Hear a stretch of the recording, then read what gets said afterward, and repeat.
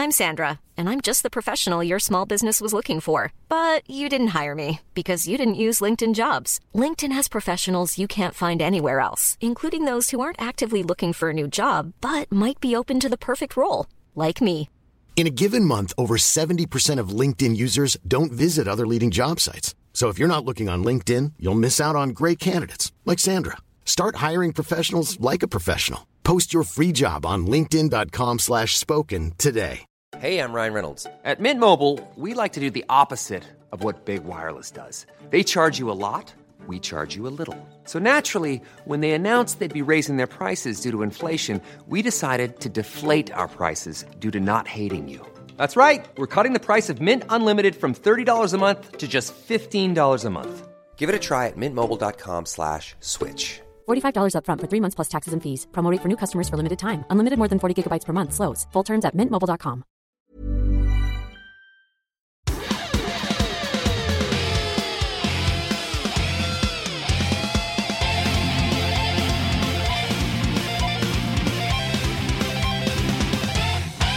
Hello and welcome to the Guitar Nerds Podcast, the world's #1 guitar podcast, sponsored by Faith Guitars. I am your host, Joe Branton, joined this week by Mark Packham. Hello there. And that's it. And on this week's episode, we're going to be discussing all the latest news in the world of guitars and taking questions from the Guitar Nerds Facebook group.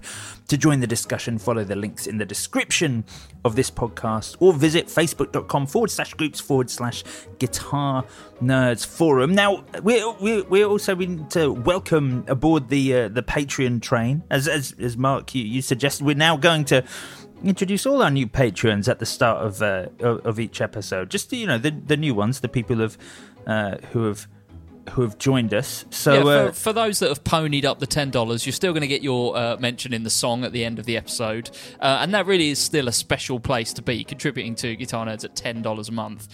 We're still going to give you an excellent shout out at the end, but we thought it might be nice, as people sign up, just to welcome them to the Patreon family, and give them a little shout out at the start of the episode.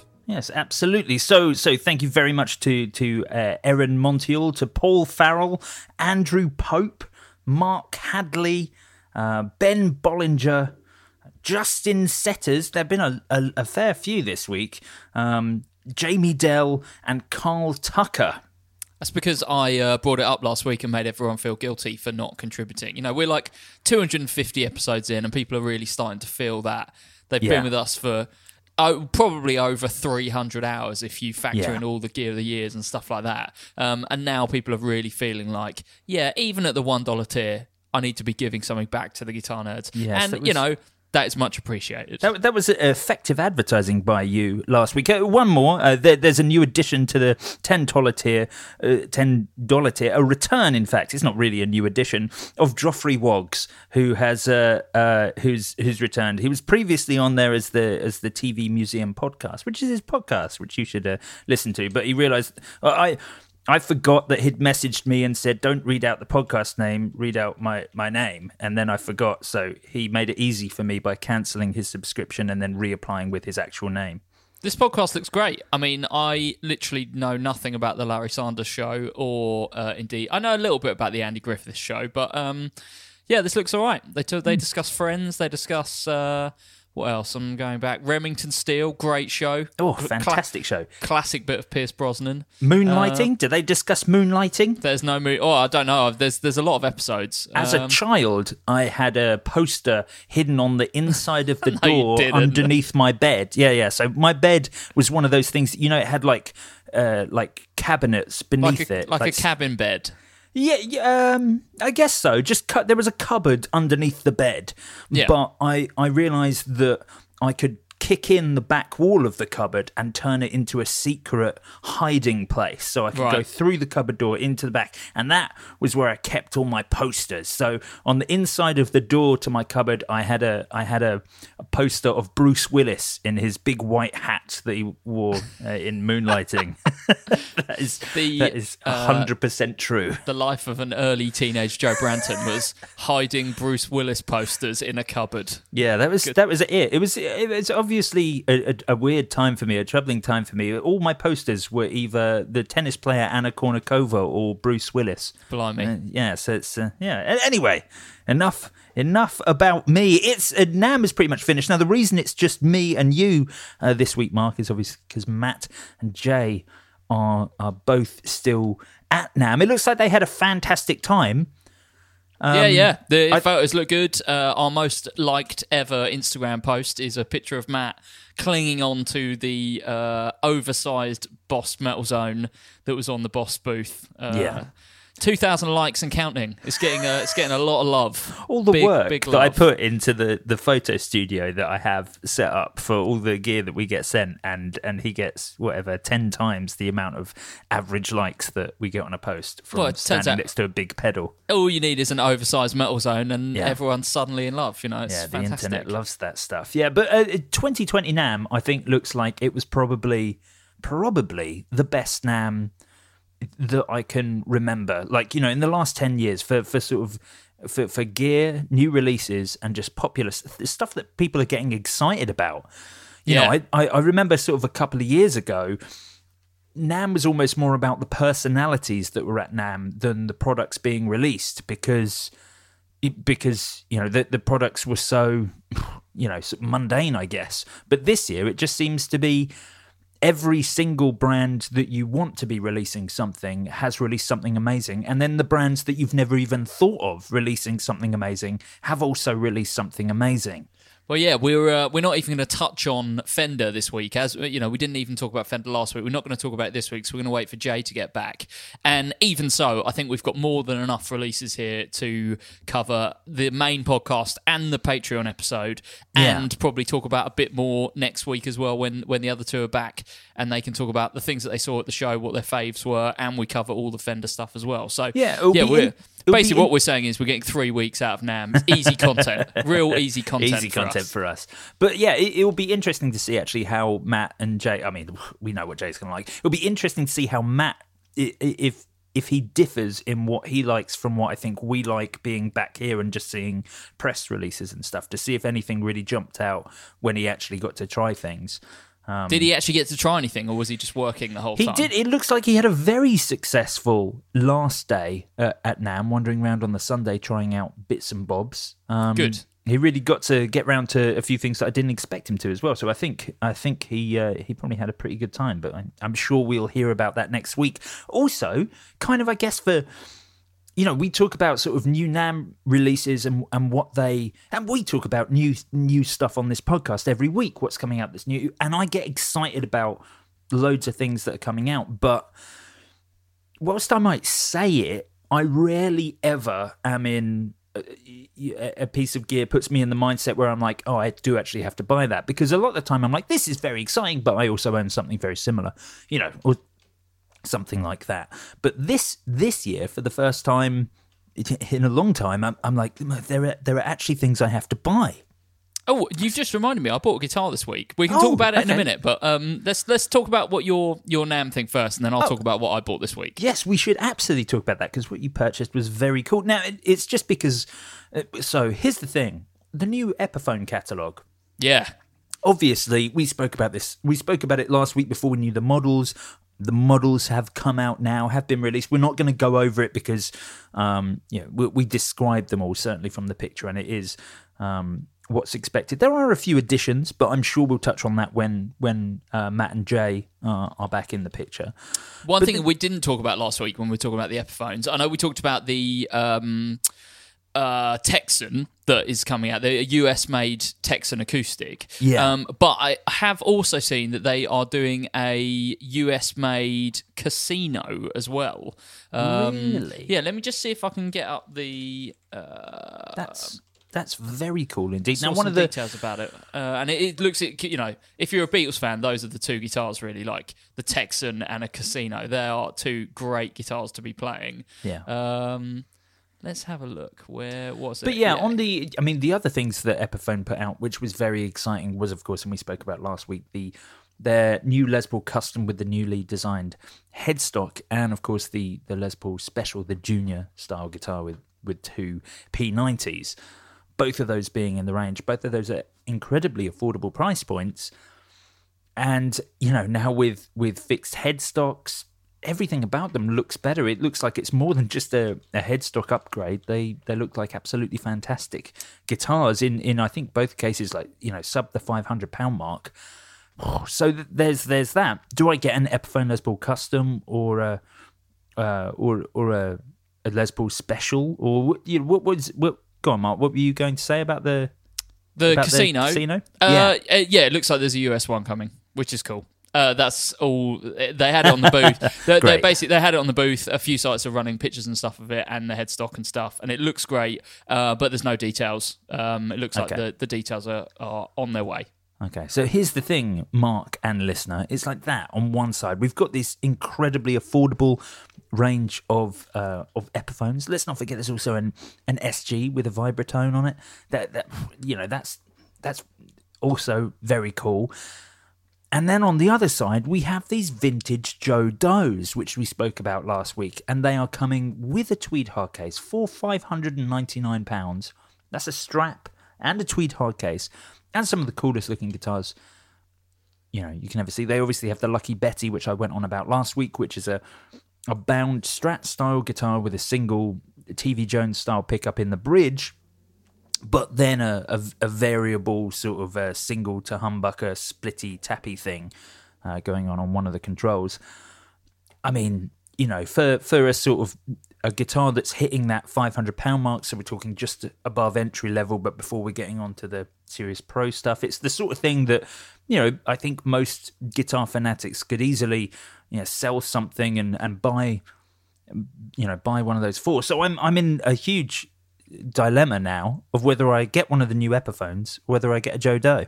Well, I mean, there's also a few other things. Just looking at the list of things we're going to discuss in this podcast in terms of the news, there's a whole load of stuff in there that also could be fighting for your wallet. And I guess we'll talk about that when we do the news. But I mean, there's things from Harmony and things from Eastman, and some more stuff from Vintage as well. Did we talk about the Vintage stuff last week as well as the Joe Doe? There's the new Relic range. So we talked. So actually, there are two Relic ranges. Okay, so well, let's come to that in the news then. But yeah, what I'm saying is there's lots of things fighting for your wallet. Yes, I guess in terms so. of the Epiphone or the Joe Doe, I need to play them first. I need to see what those new Epiphones feel like. I think that's going to be the key thing, is how they play, because they look spot on. But yeah, how do they play? Are they going to be? Is it going to be like just a step down from the kind of USA made Gibson stuff, or is it going to be, is it going to be any sort of upgrade over the current line? We'll have to see. And same for the Joe Does, actually. Obviously, I'm very used to his custom stuff and know what that plays like, and it's custom build and very, very lovely, very expensive guitars. Be very interested to see how that's translated to a mass-produced guitar from Vintage. So, yes, very exciting stuff.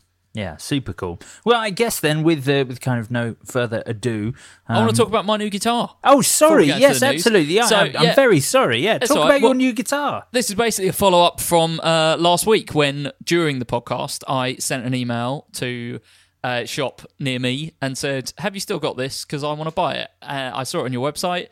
And so basically I bought a 90s Dan Electro DC59, so the double cut it's version. Such a good guitar, the DC59. The key thing being that it's one of the 90s ones, which for me, I love the build quality on those. So the 90s ones, they didn't colour match the back of the neck, is that right? They went for maple? No, this one is colour matched, and so same for the headstock.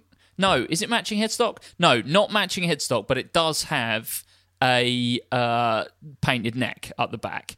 It also, excuse me, has the dual concentric knobs, which I'm not normally a fan of on guitars, but I am a fan of on Dan Electros, because they give you a whole range of tones on there.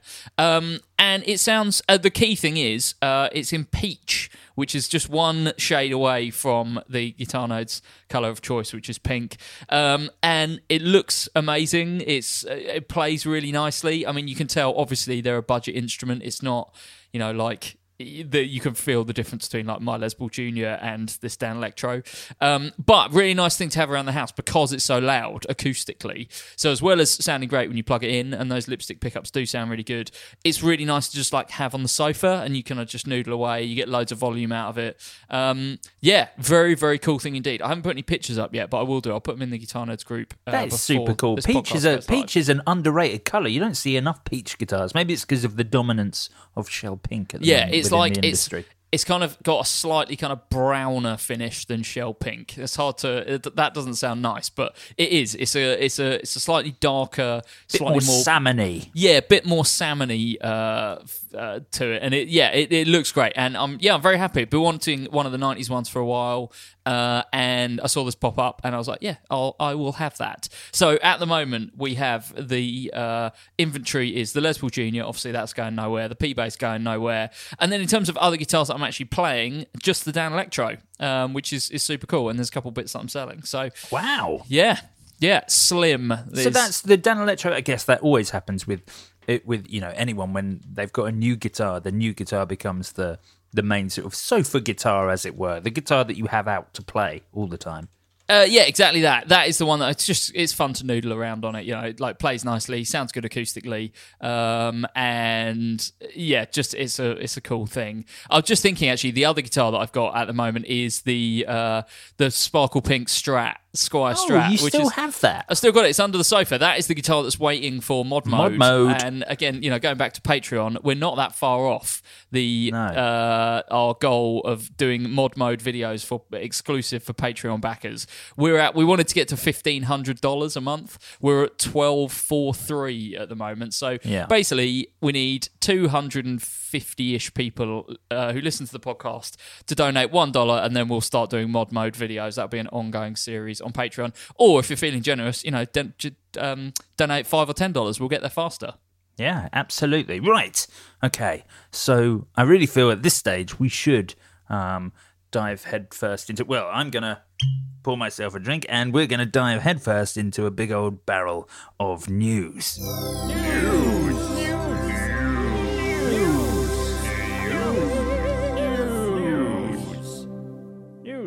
So, first up in the news, Mark Packham, talk to me about this very exciting new release from Line 6. Yeah, Line 6 tend to use the NAMM show as a place to unveil brand new stuff. When I was there a few years ago, they do like a little kind of press conference / gig, kind of almost like an Apple keynote. I don't know if they did it this year for the pod, but they have announced a new Pod Go, which is floor-based pod, I would say building off some of the technology they've been developing for Helix, or the HX range.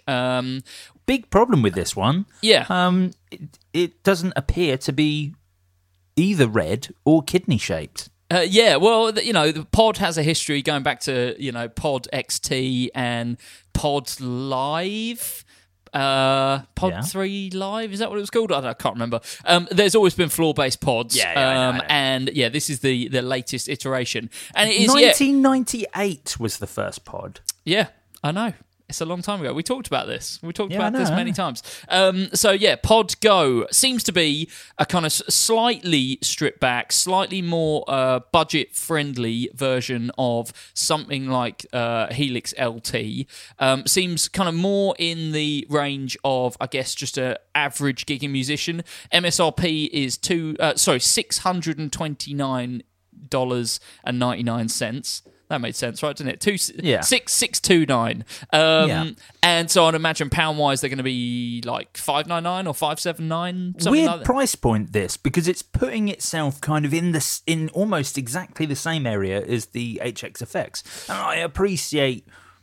And that puts it in exactly the same place as the Stomp. I appreciate this that all three of those products offer something slightly different. Yeah, but I would. Whilst they offer something different, wouldn't it make more sense to tier things price-wise rather than having just three things at the same price that offer, slight differences on the same thing? Yeah, again, I'd be really kind of keen to get my hands on this and go side by side with the other stuff, because I think, they're claiming that it uses amp, cab, and effect modelling from the HX processors. It certainly does, yeah, and you've got the same ability to load in your IRs as you did with the Helix. Certainly, it looks like the all the effects are straight off of the Helix, as are the amp models. That's very cool. Yeah, the one thing that it's missing over something like the LT is that there's no XLR outs on the back, although they are saying that there's balanced outputs, so I assume the jacks on there are balanced for recording. It's basically, it's a product to sit somewhere in between Helix LT and the Stomp, because you've got, how many foot switches on the front? Well, you've got eight, which is the same as the HX effects, and actually they're designated in the same manner as well. So you've got on the far left... HX effects is different, though, isn't it? Because it's just effects. It's just the effects, yes, absolutely. Yeah. And this is offering a complete solution. You can download your own IRs into there. You can access all their amp models. It's a wonderful... The Pod Go, whilst I guess the word Go sort of... promotes this as being a product for actual gigging musicians. I think this is a completely fantastic studio tool, to be honest. But yeah, the 8 switches lined out in the same way as the HX effects.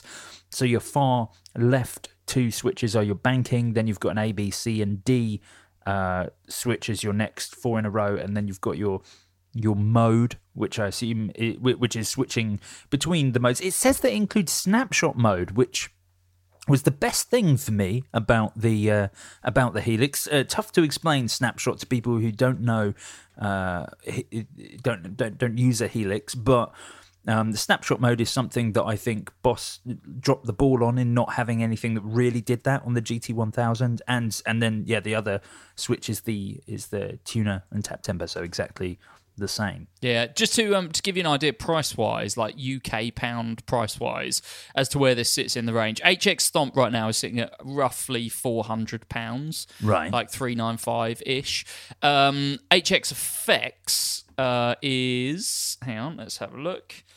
HX Effects... It can't be more than £500. No, they are way less than that. In fact, they are, at the moment, loads of UK stores have got them at £379. So, and then LT is quite a jump up. Again, price-wise, you're looking at kind of like $749 is a lot of shops are selling them for at the moment. Yeah. So this actually does sit at quite an interesting price point, because it is somewhere in between the HX Stomp and HX Effects at the lower end. I can't help but think that if I was going to spend sort of £500-600 on the Pod Go, that I would drum up the extra £200 for a LT. Yeah, but would you though? Realistically, what are the things that you need on the LT that this doesn't have? Well, that's a very good point. To me, it mostly looks like kind of functionally ins and outs on there are one of the main things. If you need the XLRs, then obviously LT has the XLRs. It also has slightly bigger screen, and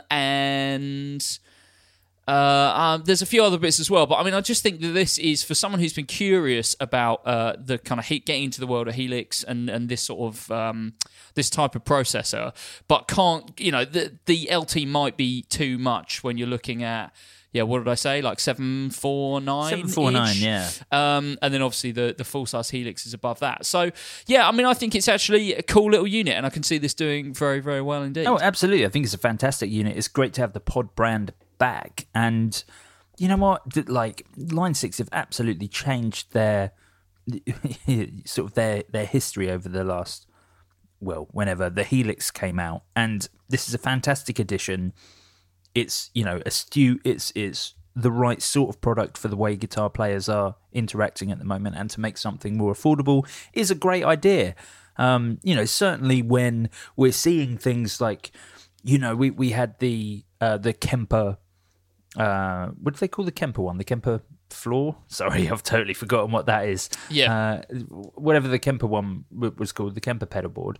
And then, you had the Neural DSP being teased, their version being teased, which was a $1,500 incarnation of what a Helix is. I kind of think Line 6 are going down the right route of making more affordable versions of things that have the same brilliant sounds that they had accessible on the Helix. This seems like the right product. Yeah, it looks very sturdily built as well, which is always a bonus for something you're going to be stamping on. Yeah, I'm into it. I think this is definitely the right move. Absolutely. Looks very, very good indeed. Absolutely. Now, one of the most exciting new pieces of bass news from NAMM this year was incredibly surprising. It was that Ashdown have introduced their own basses. Now, they introduced 4 different body shapes with varying scale lengths available in some of those body shapes as well, which is pretty cool. Now, amp brands, when they move into the realms of making guitars, it is a really awkward transition unless you're going to introduce something incredibly boutique. It is a very difficult thing to do. For example, I think Friedman did a good job when they moved from... I mean, Friedman had the advantage of moving from making boutique amps into making boutique guitars. So they had that prestige that came with their brand from the start. But very difficult when you're an amplifier brand that, yes, Ashdown makes some fantastic top-of-the-range stuff for sort of £3,000 plus, but their bread and butter amplifiers are combos and, sort of £500 to £700 heads. They've really been focusing on their studio range and their entry-level range, their Class D stuff recently. So they're certainly you would say their Mag series is probably the most seen in sort of student accommodation bass rigs, in the world. So they're kind of a range that are thought of more, not especially for their high-end boutique stuff. So when they introduce basses, this is going to be problematic. It was problematic for Orange when they introduced their basses a couple of years ago. They introduced sort of a £300-400 very cool-looking P-bass pickup, single-cut Les Paul Jr. style bass, but so tricky when you've got, in their case, the big Orange logo on the headstock. It almost doesn't matter how good the bass is. It comes with a sort of, you're not really a bass manufacturer sort of review from the general public. So, tricky thing for Ashdown to do. Now, Lee at Ashdown sent me pictures of these basses ahead of when they released because in Polymath, in my band, I'm endorsed by Ashdown Amps, I endorse Ashdown Amps, so I play all their gear. And Lee sent me pictures of the basses ahead of the release, and I was like, wow, these look just like Lackland basses, which I'm a massive fan of, being a big the Mars Volta fan. During the time period that the Mars Volta were recording the main bulk of their records, Juan Aldrett was playing a Lackland, a white Lackland jazz bass. So I'm always toying with the idea of getting a Lackland. They're certainly always in my frequently searched things on Reverb. So, I was like, oh wow, these look like Lackland. And of course, Lackland aren't being made anymore, but Dan Lakin, he has his own Dan Lakin or D Lakin custom shop. And I've been looking at those, thinking about them, but they're a lot of money for Fender style guitars. So when Lee from Ashdown sent me through these pictures, I was like, these look a lot like Lacklands. And he was like, yeah, they're made by Dan Lakin. So there was a very long story, but Ashdown have actually got on board with one of the best bass manufacturers of the last 10-20 years and got him to make these Ashdown basses. So they haven't made a mistake at all. These are fantastic instruments made by a very, very respected luthier, and they're putting them out at all of them are under £1,000 retail each. And they've introduced a Thunderbird style bass. They've introduced a precision style, a jazz style, and they've introduced one that is kind of more a completely unique shape. It reminds me of the sort of Reverend shape, a sort of almost lower half Music Man, upper half Jaguar is the best way I can describe it. But the great names, Low Rider is the name for the Thunderbird style bass. The Saint is the name for the weird Music Man Jaguar crossbreed. The Arc is the P bass, and the Grail is the jazz bass style bass. The Grail, the jazz bass, available in 30 inch and 34 inch scale length, starts at £899.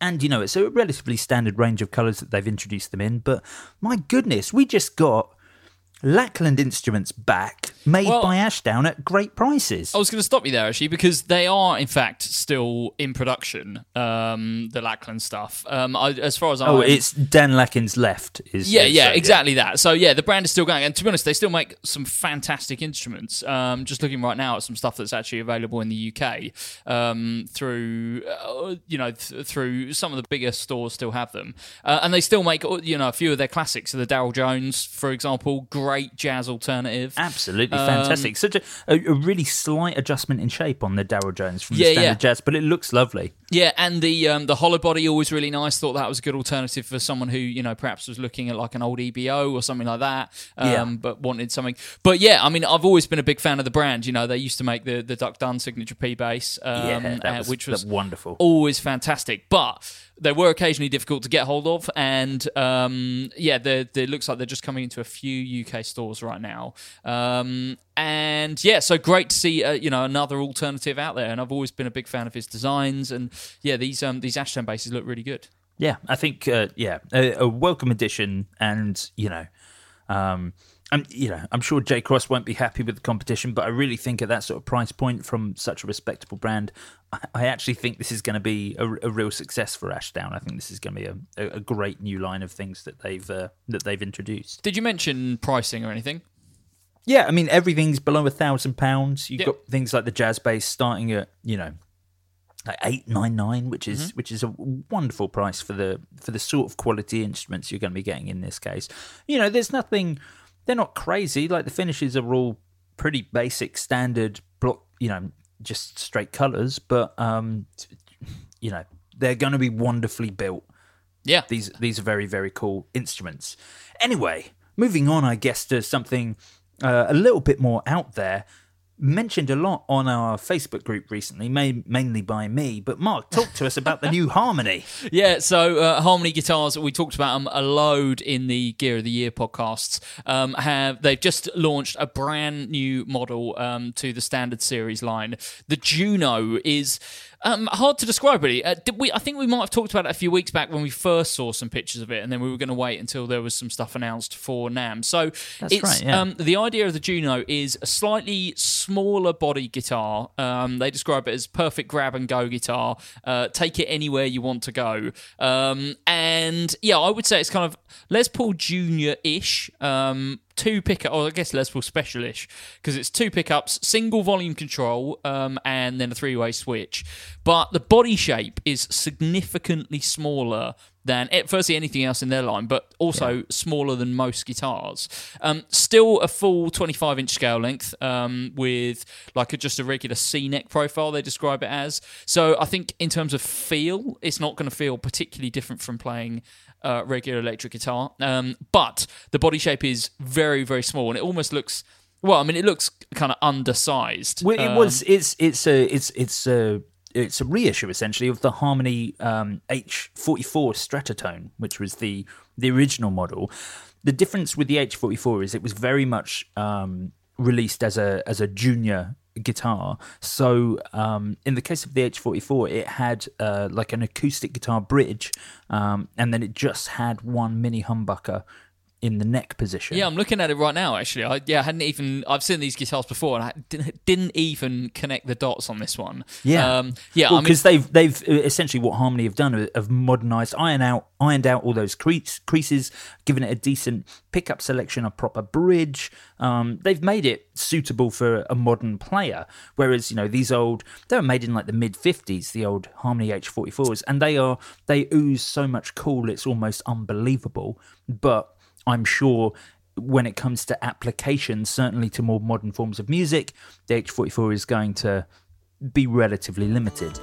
Guitar Nerds is brought to you in association with Faith Guitars. Based right here in the UK, Faith Guitars are designed by British guitar luthier Patrick James Eggle, who has been hand-building guitars for decades for some of the biggest names in the business. Founded in 2002, Faith Guitars have been voted the UK's best acoustic guitars 5 times in a row by both the public and panels of music industry experts, so you can be confident in your new Faith guitar. Like all quality acoustics, Faith guitars are made of all solid tone woods, so you can be sure they'll start off sounding great and improve year on year. Faith don't use laminated woods, but you'll be pleased to know that despite the all solid tone woods, the superb specification and handmade construction, Faith guitars are still affordable, with prices starting at around £450 or $600. Discover the range at faithguitars.com and then visit one of the many UK or European retailers to try them for yourself. But hold up, if you're in the USA or Canada, you can buy direct at faithguitarsusa.com, and by using the coupon code NERDS at the checkout, you can get an exclusive 10% discount. So, in the UK and Europe, check out the guitars at your local dealer or faithguitars.com, but for North American listeners, buy direct at faithguitarsusa.com and use the coupon code NERDS for a special 10% off at the checkout. That's USA coupon code NERDS at the checkout. Faith Guitars, award-winning acoustics designed right here in the UK. Yeah, in fact, in terms of the, updating things, so it's two P90s in there, although they don't look like traditional P90s. No, they're like gold foil P90s. Yeah, they've also gone for, it's fan-fretted, 7-string, they're microtonal frets as well. Sure. No, the update that I was going to suggest is that there's a push-pull knob on there as well, so you've got what they describe as two tonal presets. So as well as the three-way switch and the volume control, there's also the two... I guess it's going to be like a filter of some sort, I'd imagine. Well, that's pretty cool. Yeah. I didn't realise that. That's great. That's a wonderful addition. Yeah, definitely. So, yeah, very keen to try one out. Do you know what? When I saw these get posted, I've never seen... I mean, it's such a cool guitar. I've never seen so many guitarists complain about not having a tone knob. Like, honestly, when was the last time anyone ever used a tone knob? And all of a sudden, because this guitar didn't have one, out of the woodwork everyone came. But that's cool. So there are actually tonal presets on this. Yeah, definitely. Yeah, so you've got some options there despite not having a tone knob, as you say. The only thing I'm disappointed at in looking at pictures of the H44 is that there's kind of like an orange metallic that they used to do it in. Like I guess. Dude, are you joking? Are you building into this? What? No, I'm not building into anything. Yeah, Harmony have introduced a new colour for this model, Rose, which is their sort of metallic orange red. Is it the same colour though? Because I'm looking at champagne. Yeah, in fact, because I haven't seen a picture of the Rose one. I've seen champagne and pearl white. Yeah, those are the colours they're leading with, certainly. But they've introduced a new colour for this guitar, which was not available on the other three models that they launched the brand with. But I'm looking at a picture of it now, though. It's like way more red. It's way more red, the Rose finish. Whereas the other one, was like a metallic orange, kind of copper. I guess the closest one is actually the champagne, which is kind of like a grey sparkle. I know the colour that you're actually talking about. Yeah. I wish they would do that. If you're going to make one, and for me to buy it, it needs to be in the sparkly orange.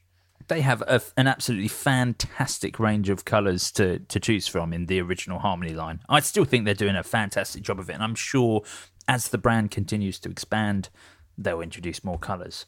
Yeah, definitely. I'm so excited about what they're going to do with Harmony in the next 12 months. It'll be really interesting to see what else they release and how it performs end of year, gear of the year time. But yeah, I think the Juno is a great step in that direction. Yeah, absolutely. Now, speaking of kind of weird, cool boutique guitars, Fano Guitars have introduced for the first time an affordable line of instruments. Now, whenever I use the word affordable, I always get flack from people. This is a custom shop, brand, and they have introduced a range of guitars that are all around the $1,000 mark. I think that is an accessible price point in terms of what that company normally put out. So this is the Omnis series by Fano, and it includes, I think, four different models in the Omnis series. Each one fantastic, obviously all of them incredibly affordable. So they have the GF6, which is very much a Starcaster style offset hollow body, sort of offset 335 style guitar, and even in that they've offered something for everyone. These ones are $999 US. They're doing it in like a Daphne blue with like a little white guard, and then you can get it in black with a taut guard, or in a two-tone sunburst with a black guard, all with cream binding, double humbuckers. This is absolutely, I mean, if you've seen the Fano headstocks, it's incredibly cool. It follows the line of all kind of these sort of modern come retro boutique manufacturers doing that two-tone headstock. So it looks amazing, and to get something from this brand at this price point, I think is absolutely fantastic. Then they've introduced the MG6, actually reintroduced it. I think that's a guitar that they have had available before, the MG6, which is fitted with two P90s. That's very much a Mustang style guitar, but it's got something of an old Harmony about it as well, slightly sharper edges and more of a hard top, less rounded at the edges. Whilst it's not bound, it certainly looks like it could be. A very gorgeous sort of premium Mustang. Again, this one available in a Daphne blue, this time with a taut guard, and then a white and a candy apple red as well, which look absolutely fantastic. They've then also released the JM6 and the SP6. The JM6 is a Jazzmaster, as you know, as you would expect, and that one is probably the closest to everything else kind of has a bit of a Fano vibe about it. The JM6 is very much a sort of Jazzmaster-esque guitar, but crucially, what's very important about the Jazzmaster is it is $849 US, and it is available in burgundy mist. That's the dream for Joe Branton. Absolutely the best colour of all time. But the SP6, I think, is the best thing that Fano have released, because it is... Do you remember, Mark, we were talking about... Who was it? Was it Cort who released a bolt-on... Here's a cool fact. A crocodile can't stick out its tongue. Another cool fact, you can get short-term health insurance for a month or just under a year in some states. United Healthcare short-term insurance plans are designed for people who are between jobs, coming off their parents' plan, or turning a side hustle into a full-time gig. Underwritten by Golden Rule Insurance Company, they offer flexible, budget-friendly coverage with access to a nationwide network of doctors and hospitals. Get more cool facts about United Healthcare short-term plans at uh1.com. Hiring for your small business? If you're not looking for professionals on LinkedIn, you're looking in the wrong place. That's like looking for your car keys in a fish tank. LinkedIn helps you hire professionals you can't find anywhere else, even those who aren't actively searching for a new job but might be open to the perfect role. In a given month, over 70% of LinkedIn users don't even visit other leading job sites. So start looking in the right place. With LinkedIn, you can hire professionals like a professional. Post your free job on linkedin.com/spoken today. There's never been a faster or easier way to start your weight loss journey than with PlushCare. PlushCare accepts most insurance plans and gives you online access to board-certified physicians who can prescribe FDA-approved weight loss medications like Wegovy and Zepbound for those who qualify. Take charge of your health and speak with a board-certified physician about a weight loss plan that's right for you. Get started today at plushcare.com/weight loss. That's plushcare.com/weight loss. plushcare.com/weight loss. Les Paul Jr. with a Telecaster pickup in the bridge and a P90 in the neck. Yeah, almost exactly this guitar. So I'm not sure if you're aware, Joe, but the Fano models go all the way from the Omnis series, which are the ones we're talking about right now, and yeah, like you said, something like an SP6, you're looking at what, $849, I think is the the price they list on their site. But all of the models kind of continue all the way up through the range. So after that, you get the standards, and again, it's basically the same guitars. There's a few other options, including a bass. But like, for example, the JM6, you then jump up to about $2,000 on those guitars, and then after that you can then have custom built stuff and the master built stuff and things like that, which go up to about $3,500. But what I really like about it is this is basically a custom shop builder thinking, okay, I've got these great designs and I want to bring them back into price points that are affordable. So again, you've got the custom builder stuff, then you come down to the standards, and then you come down to this brand new line, which is the Omnis series, or Omnis maybe, I assume it's Omnis. And for things like the SP6, which is a guitar that I've always looked at and thought, I love Tellys, I love Juniors, this looks fantastic. But to be honest, I'm never going to spend... I wouldn't even really go up to the standard pricing, which is, like I said, about $2,000. But $849, what's that going to come down to in pounds? Probably about £700, £750, something like that. It's incredible. It's almost a bit of a no-brainer. I want to own a Fano for £700. Yeah, totally. And it's exactly the same design. So, yeah, in terms of looks, they've not really changed anything. It's just you're getting... A very similar guitar at 3 different kind of spec points, 3 different manufacturing styles. The Fano range just totally makes sense to me. All of these guitars look amazing. SP6 is, just because they should be immediately sold out and overordered on these at this sort of price point. Well, just looking at it now, it looks like you can't buy direct from their site on the Omnis. Let's have a look. No, you can't buy direct from them. Has anyone in the UK got them yet? Let's have a look. I doubt that.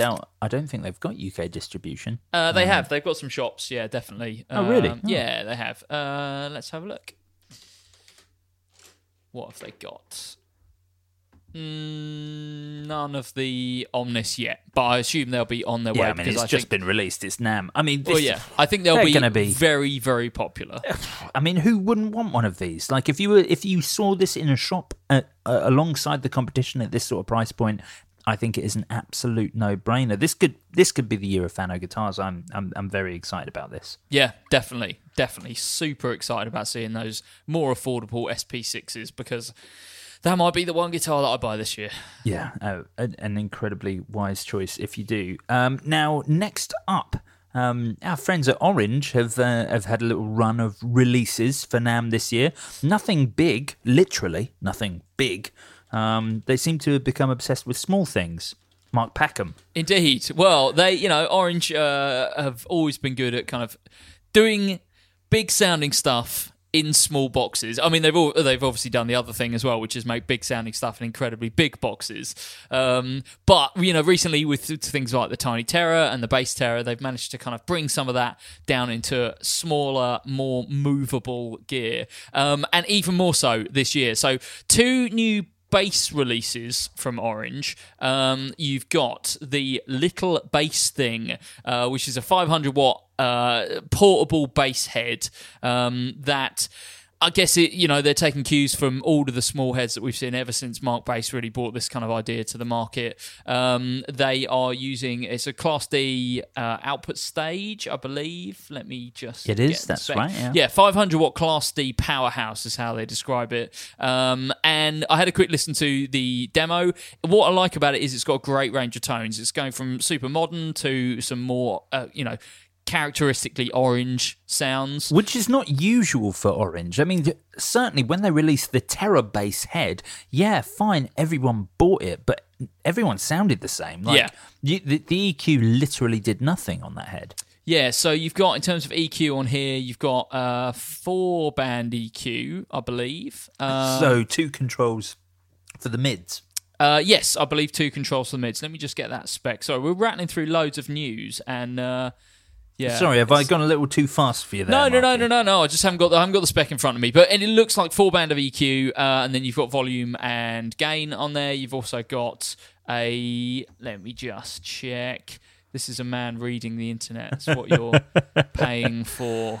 Patreon backers. Yeah, so you've got a built-in compressor on the Little Bass Thing, which is quite cool. Yes, and, it's not the gain. You've got compression control on there. Yeah, there's DI output, effects loop, and 60 dB input pad. All the things that you would expect from a modern bass amp. But yeah, the key thing is go and listen to the demo that Orange produced because it sounds fantastic. And like you say, everyone who buys one of these is not going to sound all exactly the same, which was kind of... the Terror bass head had a very characteristic sound, and this is definitely aimed more at your kind of session player. Yeah, this is. I mean, certainly they got a session player in for their video, which is unique for Orange because normally they just go for some sort of all-out, rock or metal guy. But yes, I actually think this is Orange branching out a little bit. and trying to have something for someone else. And you're right, as you say, sort of more along the mark bass market. I don't know how much dominance mark bass have anymore, because I've been so long sort of out of a bass department in a shop. I don't know what the kids are buying. Just in terms of like gigs that I go to, the bass is always, I mean, I would say it's a pretty open playing field, but I do see a lot of mark bass. I think it's mostly because of the kind of gigs that I go to. You know, there'll be people that are travelling in cars, or they'll be travelling on the train or the bus. So I do see a lot of little marks out there still, you know, still going. On the scene that I see a pretty even split between Orange and Ashdown, and then Darkglass coming up really fast. Yep. Certainly with the more proggy bands, because of course, you know, you're going to punk shows and I'm going to math rock shows, but the math shows, we obviously have a lot of prog bands and things like that. And when you get onto sort of the post-metal side of prog, we're seeing an awful lot of Darkglass, some real dominance from that end of things. Interesting to know, yeah, because like I said, from my perspective, it's, you know, I think people are buying mark bass because it is a kind of go-to small amp, you know. The problem with mark bass is they don't drive very well. Yeah. And you know, which is totally fine. I mean, why wouldn't you want a clean pedal platform and then deal with everything on the floor? But certainly for a lot of bass players, and what I do, people tend to like to drive things, which is why you see a lot of Ashdown ABMs. They've got a separate like valve driving control that you can bring in and out to drive that preamp. And yeah, you see a lot of Orange. You certainly see a lot of people shelling out the extra wedge for the AD200, the Orange AD200, which is got to be one of the best sounding bass heads of all time. But you know, still, it's also one of the biggest. Yeah, well, no, I mean, it's not half the size of an Ashdown CTM 300. That's true, or an SVT, a big SVT Classic or something. Yeah, exactly. I guess that's true. That's true. Exactly. But I think great product, great idea. Yeah, be really interested to see if the kind of uptake from this is... I wonder if it's going to be taken up by people that want that kind of little mark experience, but they love the Orange brand. Absolutely. I wonder if that's where this is going to go. And if we do, then that's great. Be curious to see that. Orange, one thing I think sort of Orange were a little bit lucky almost releasing this year, in the Ampeg. Still, obviously, Ampeg are now part of the Yamaha family, but we still haven't seen any big new releases from Ampeg, which, you know, will be very exciting when they do come. Yeah. But had Yamaha relaunched Ampeg this year, I think Orange competing with a 500 watt entry level amplifier, it could have really gone the other way for them. This is, don't get me wrong, a fantastic product. I would if I was going to give advice to brands like Orange and Ashdown right now, it would be make more big valve heads, because, you know, as soon as Ampeg come back... Tough market, though. Tough market, big valve heads, because there's only, you know, you're limiting the amount of people that can actually buy the product, because... You know, I play a bit of bass every now and then. There's absolutely no way I'd be buying a big valve head. But I don't understand why bass players have this obsession with weight and size. Like, we don't talk about this with the guitarists. Like, a guitarist would be fine to bring whatever valve head. In fact, you would almost still... Like, the Katana is almost the first product that's kind of getting over the sort of laughter factor. I mean, you say that, but, like, how many bands gig with, like, a Blues Junior and... For example, like a Marshall 1974X, you know, where there's no, you know, little combos. I think not in what I see, but sure. But I mean, I think the difference is like bass combos generally haven't been very good. So it means you have to have, if you have a big bulky head, then you also have to have big bulky cabs, at least one, sometimes two. Whereas this reduces some of that. You know, if you've got a little Orange head or a little Mark bass or whatever, and some lightweight Neo cabs, you can still get a very good bass sound out of that. And you don't necessarily need a big rig. So yeah, anyway, I think they're going to do very well with the little bass thing. I'd be curious to see who's buying them, and I think, like I said, it will be people that have previously thought about getting a small bass head, but there's not been a kind of rock focused solution for them, and the Orange brand and the fact that there's a compressor in there and stuff kind of towards that a little bit. So yeah, it's a cool product. The other bass product that Orange released is the Bass Butler, described as basically a bass rig in a floor pedal. So but it's not a power amp, right? It's just a preamp. Exactly that, just a preamp. So I guess this is kind of swimming in the same waters as something like a Sans amp, or the Backspan Guitar, which was also the Backspan Guitar. But I guess the Backspan Guitar. Yeah, that was just preamp stuff, wasn't it? That was just a preamp. Yeah, that was just that was your Rockerverb 50 and preamp form essentially. This is them doing the same thing, I guess, but for bass. Yeah, similar. Actually, just thinking about it, the DI outs on this do have cabinet simulations on there. Yeah. So there is some element of kind of modeling this is a Sans there as well.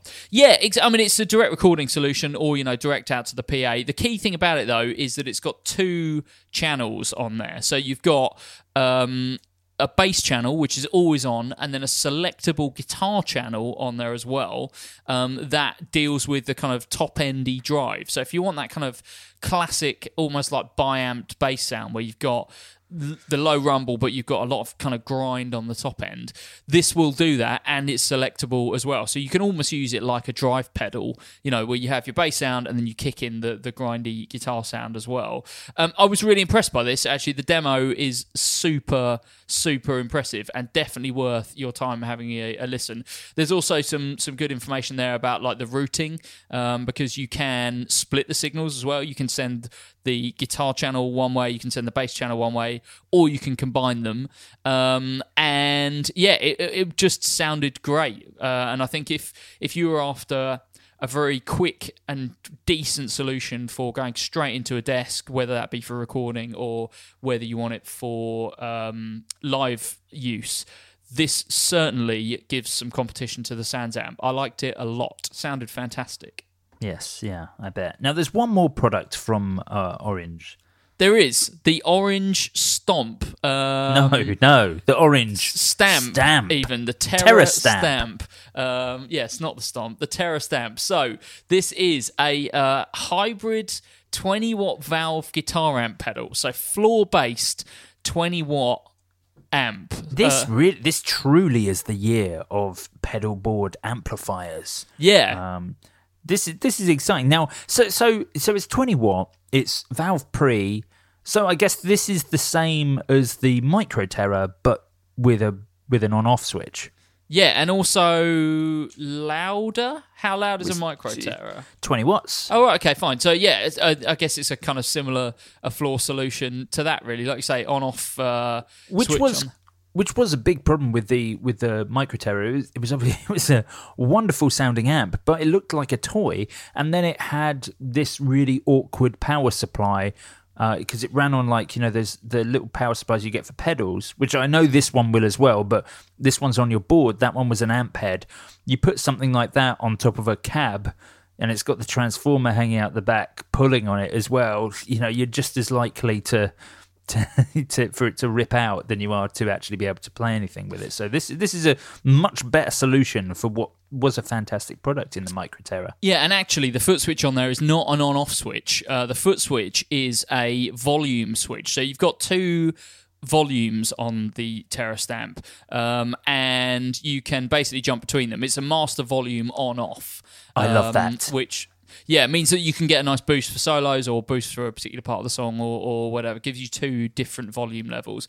This looks cool. Again, I think a lot of people will be buying these as a kind of a backup.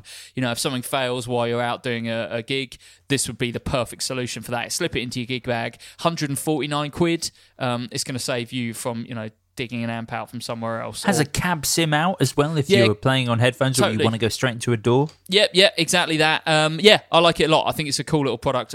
Anything like this that can help you out, if you can slip it into a gig bag and it's basically your amp for the night, I think. Well, at that sort of price point, it's I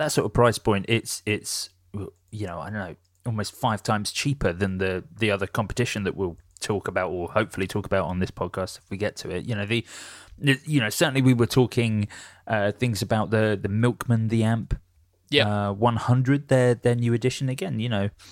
Fantastic fantastic piece of equipment. But when we're talking about pedal board amplifiers, the fact that Orange are offering the same thing at such an incredibly affordable price point, I appreciate.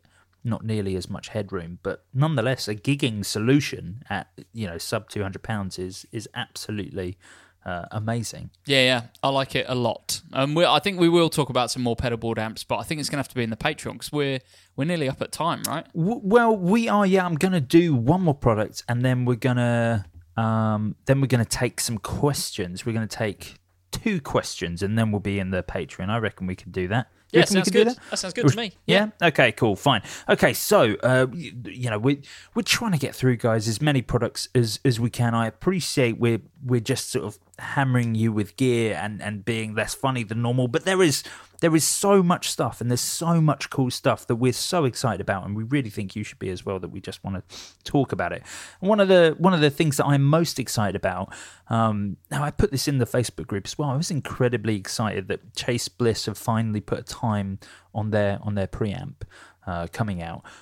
Their preamp, the preamp that we're talking about is obviously this new pedal design for Chase Bliss. It's a slightly wider, broader. The Automatone, is that the one that you're talking about? No, I'm talking about the preamp Mark IV or Mark. Yeah, I think it's Mark IV. I can't remember off the top of my head. Is it also called the Automatone? I didn't know that. I don't think it is. No, the Automatone is another pedal. Yes, yeah, okay. So I'm talking about the preamp, which is the pedal that they had a prototype of last year at NAMM, and it was a wider format, dual foot switch, and it came with a range of faders, but they were mechanically preset faders, so they would automatically... No, wait, that is the Automatone. Automatone Mark II preamp. Oh, is that what they're calling it? Yeah. See, that's how much I don't remember names. Sorry, yes, the Mark II preamp Automatone. I'm sure listeners were screaming at us whilst I fumbled that one. As always, nothing doesn't change anything. No, exactly. But fantastic pedal. Very exciting that preamp was coming into existence. And then, I'm not even talking about that pedal. Just to double whammy us with cool stuff, Chase Bliss have teamed up with Meris, which apparently they've been planning for years.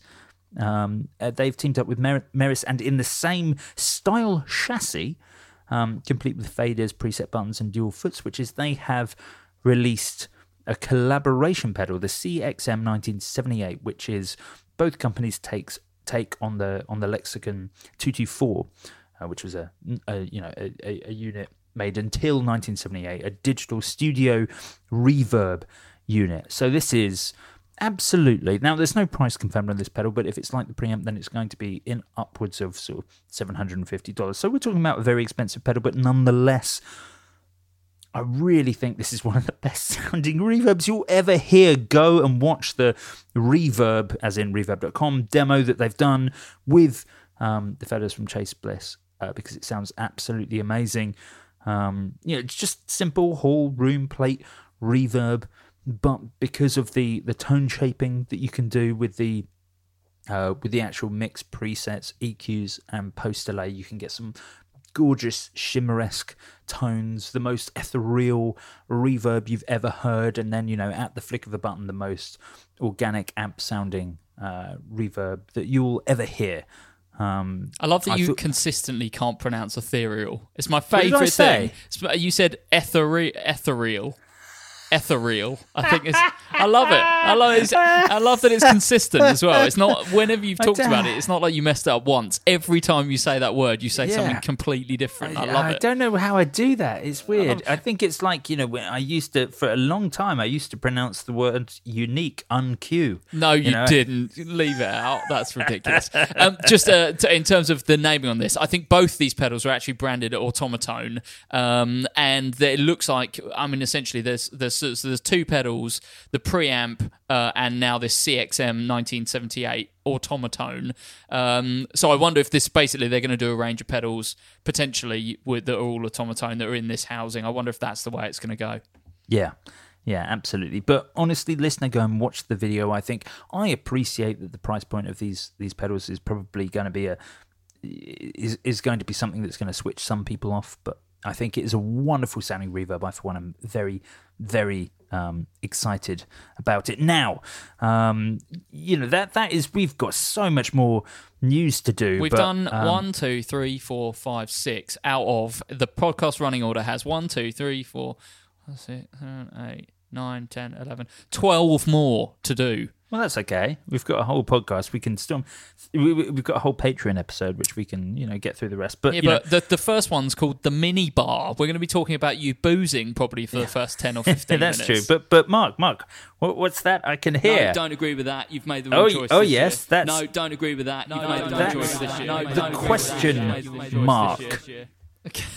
Oh, you played me this jingle earlier.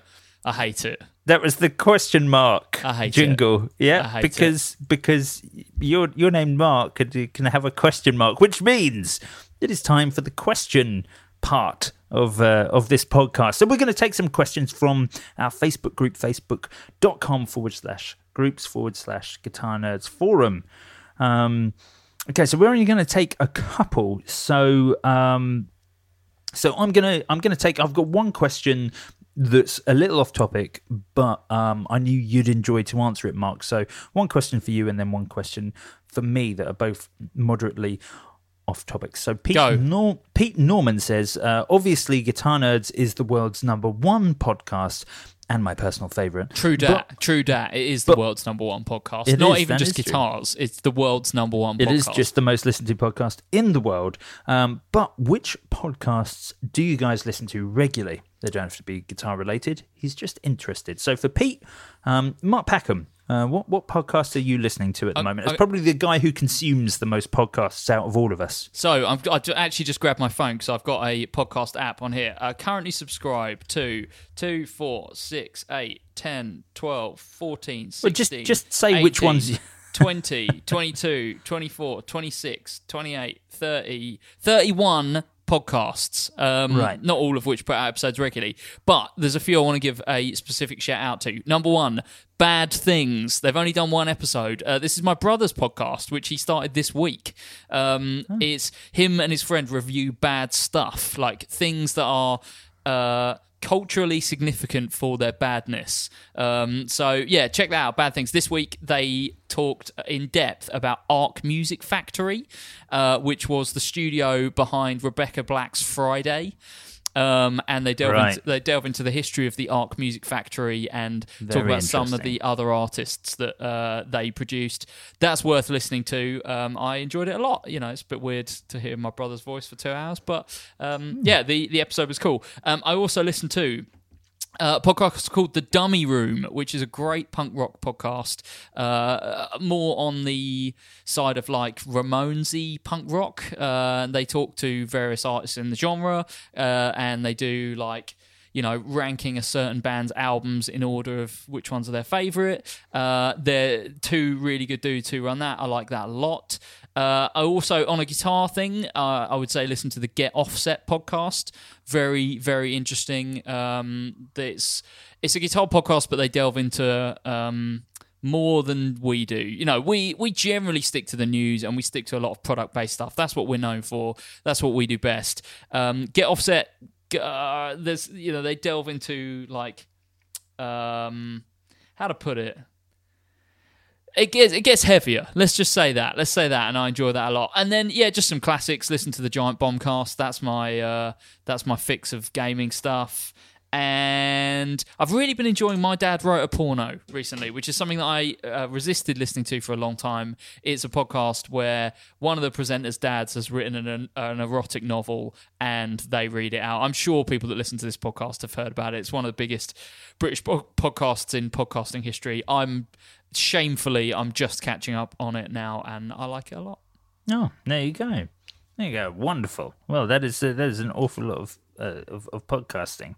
I like podcasts a lot. It's my main thing that I do. I would say, in fact, I can give you some stats. I've had this phone for 3.5 years, and in that time, my total combined time listening to podcasts is 203 days. So out of roughly 1,000 days, bit more than that. How many days do you get in a year? 1,000? What's wrong with you? I would say so. Yeah, I've out of roughly 1,000, maybe 1,200 days, I've listened to 200 full days of podcasts. That's in impressive. That time. That is impressive. Basically, if I'm not doing a podcast with you, I'm listening to a podcast. Yeah, absolutely. I'm only listening to one podcast at the moment. Guitar Terrible, Nerds. Really. No, I'm listening to the Whiskey Cast at the moment. That all makes sense. Which is very, very good. No, I've actually recently got very, very into whiskey. Did we mention this on the podcast that I went on like a whiskey course? No, and I learned how to blend and how flavors work, and I went on like a day's seminars about the history of whiskey. I mean, it was a seminar for a day about the history of whiskey, but approximately every 20 minutes you were given a new dram of whiskey that involved whatever was being spoken about. So by the end of the 6 hours, it was, it was anyone's game.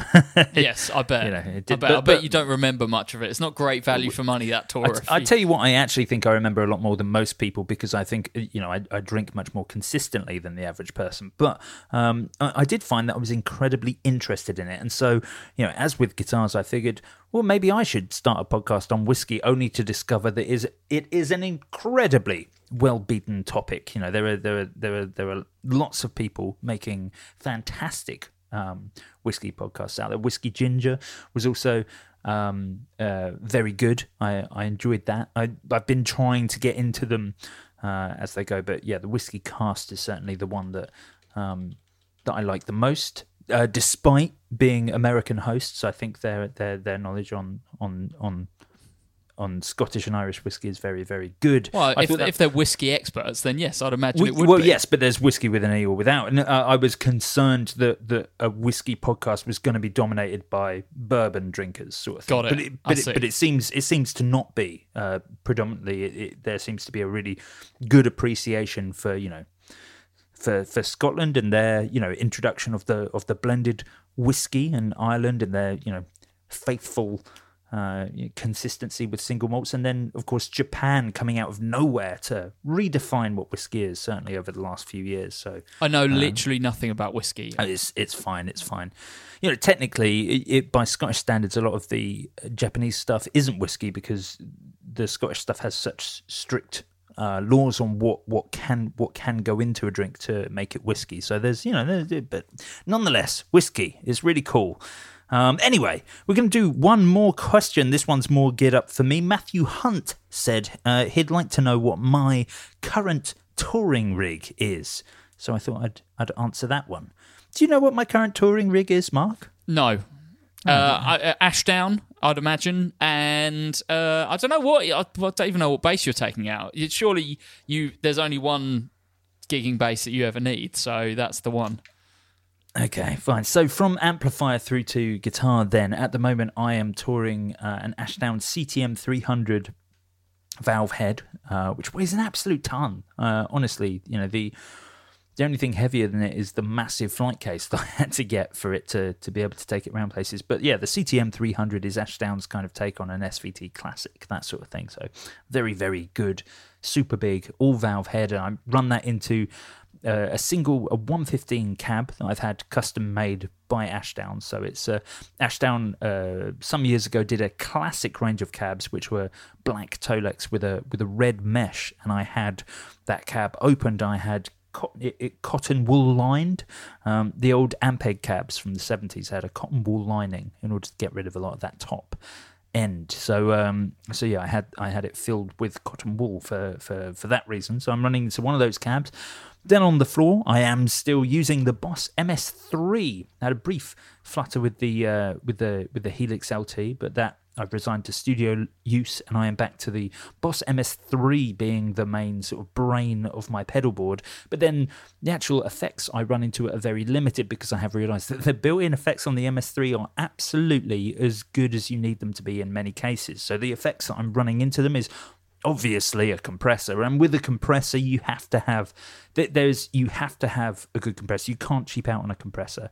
You just have to get something fantastic. Just make sure it's the right compressor for you. So in my case, I'm using the Origin Effects, their Kali bass compressor, which is very, very good indeed. A random control that actually has on it is a low cut, which is surprisingly for a bass compressor very, very useful for getting rid of some of those really super woolly, unwanted tones depending on the room that you're playing in. So a really good interactive studio style reverb.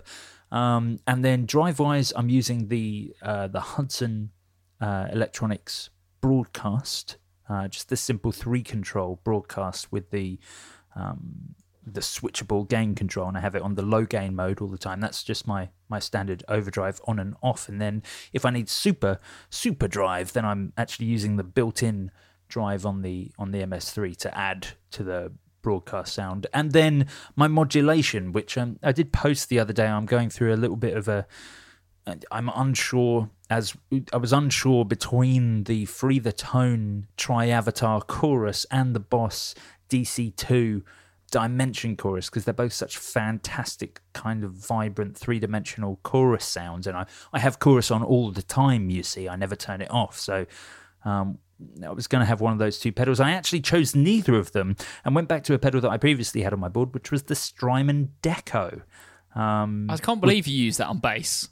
Why not? I don't know, it just seems like a funny pedal to use on bass. I can't imagine it's geared up for it particularly, but I mean, if you make it work, it works. Yeah, I mean, the cool thing about the Deco is you've got two sounds on there. One thing that's quite nice is because, well, the next thing in Chain is that I play jazz basses at the moment. And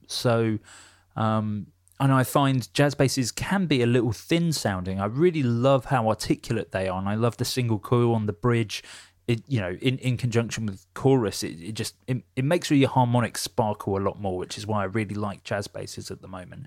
But they can sound a bit thin, and that's actually where the Deco comes in really handy, because the Deco is a dual foot switch pedal, and it's like a vintage effects unit. So on one side you have like tape saturation, which I have just over halfway, and I have it on. So this sits out of the chain of the MS3 just on all the time. And that tape saturation just makes everything woolly again. So everything that the jazz bass sort of thins out gets really thickened at the end by the Strymon Deco. And then the second control is is sort of the tape, as it were, how that tape is being manipulated if it was a vintage effect. So you can have anything from sort of flange to chorus to doubling to slapback at the very extremes. So I have it just in a sort of chorusy territory, obviously, because I'm using it instead of a chorus pedal. But really, the Strymon Deco, absolutely fantastic pedal. I see exactly what you mean. It's not a very bassy pedal, but for the specific and very specific application that I have it for, it's wonderful. But I can see how it could be a little bit much if I when I change to a different bass, it could well be something that will have to come off. I think it specifically works with thin sounding basses. Yeah. I mean, that's kind of the point of the Deco in general, isn't it? To thicken up the sound of everything. Yeah, give it that real old tape style sound. Yeah, it's a Telecaster's best friend, but you're never going to use it with a Les Paul. No, well, I mean, maybe. I reckon you could still use it. You can still make a Les Paul sound pretty bright. It just depends on how you use it. Yeah. Yes, I guess that's right. Anyway, that pretty much brings us up to time. Oh God, I got my script wrong then, Mark. I was sort of getting carried away talking. Why do you need a script? We do this every week. Well, yeah, but it's an important scripting moment. So now we're drawing towards the end of this week's free episode. I love you even script podcast. That bit. You're ridiculous. You're a ridiculous man. You can, of course, listen to the entire extra episode of Guitar Nerds every week over on our Patreon site, patreon.com/Guitar Nerds. You can also find it in the description of this podcast episode. This week on our Patreon episode, we're going to be talking about, well, we've got the other half of the NAMM news to talk through. So more #NAMM 2020 will be on the way. To become a Patreon supporter, it costs you only $1 a month, and you can enjoy the podcast ad-free and early every week, plus be a part of our live audience and participate in our semi-regular Guitar Nerds live episodes. At the $5 tier, you can enjoy an entire extra episode every week, plus access to our entire back catalogue of miniseries like Question Hole, Bar Chords, and the Friday specials. And at the $10 tier, you can become an executive producer and enjoy all these benefits, plus you get the prestigious honour of having your name featured in our podcast outro song. You can follow us on all the major social platforms with @GuitarNerds, and you can join our Facebook community at facebook.com/groups/Guitar Nerds Forum. Thank you very much for tuning in, and we'll be back next week with more of this guitar nerdery. Farewell. Bye-bye.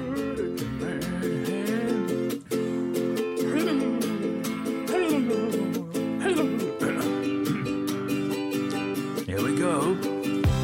Jeffrey Wax, Mario Turan, Brian Einzel, Gavin van der Linden, Jacob McGee, Marcus Au, Kadowaki, Stuart Robson, Robert Butterworth, Neil Milton, Rob Barstow, and Christian Lon Hansen, Keith Adams, and Eric Fern, Andrew Good, and Marin Peters, Richard Sutworth, and Jack Hartmore.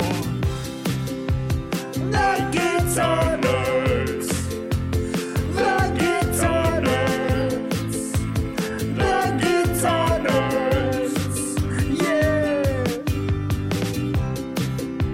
The Guitar Nerds.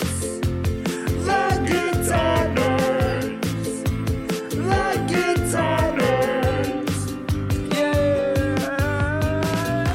Matthew King and Ken Sayers, Adrian Day, Sean Arbo and John Anglin, Rob Gould, Tucker Abaddon, Ernie Cooper, Ross Edwards, Nate Nagel, Stephen Burke and Aaron Sherman, Rob Grant and Matt Roberts, Dave Lee and Emery, James Baker, Martin Clifford, Matt Bellamy, Jake Gray, Blake Wyland and Scott Kennedy, Christopher Loseth, Hans Ams, Derek Rich, Rob Nordvik, Robin Smith, Steve Merkel, J.D. Short, Carlos Mancha, Brad Page and Andy McKenzie, Scott O'Brien, Paul Corrigan, Will Clare, and Moo Gravitt.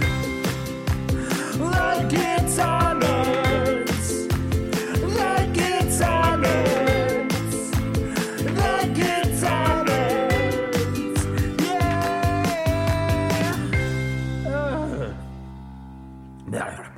Yeah.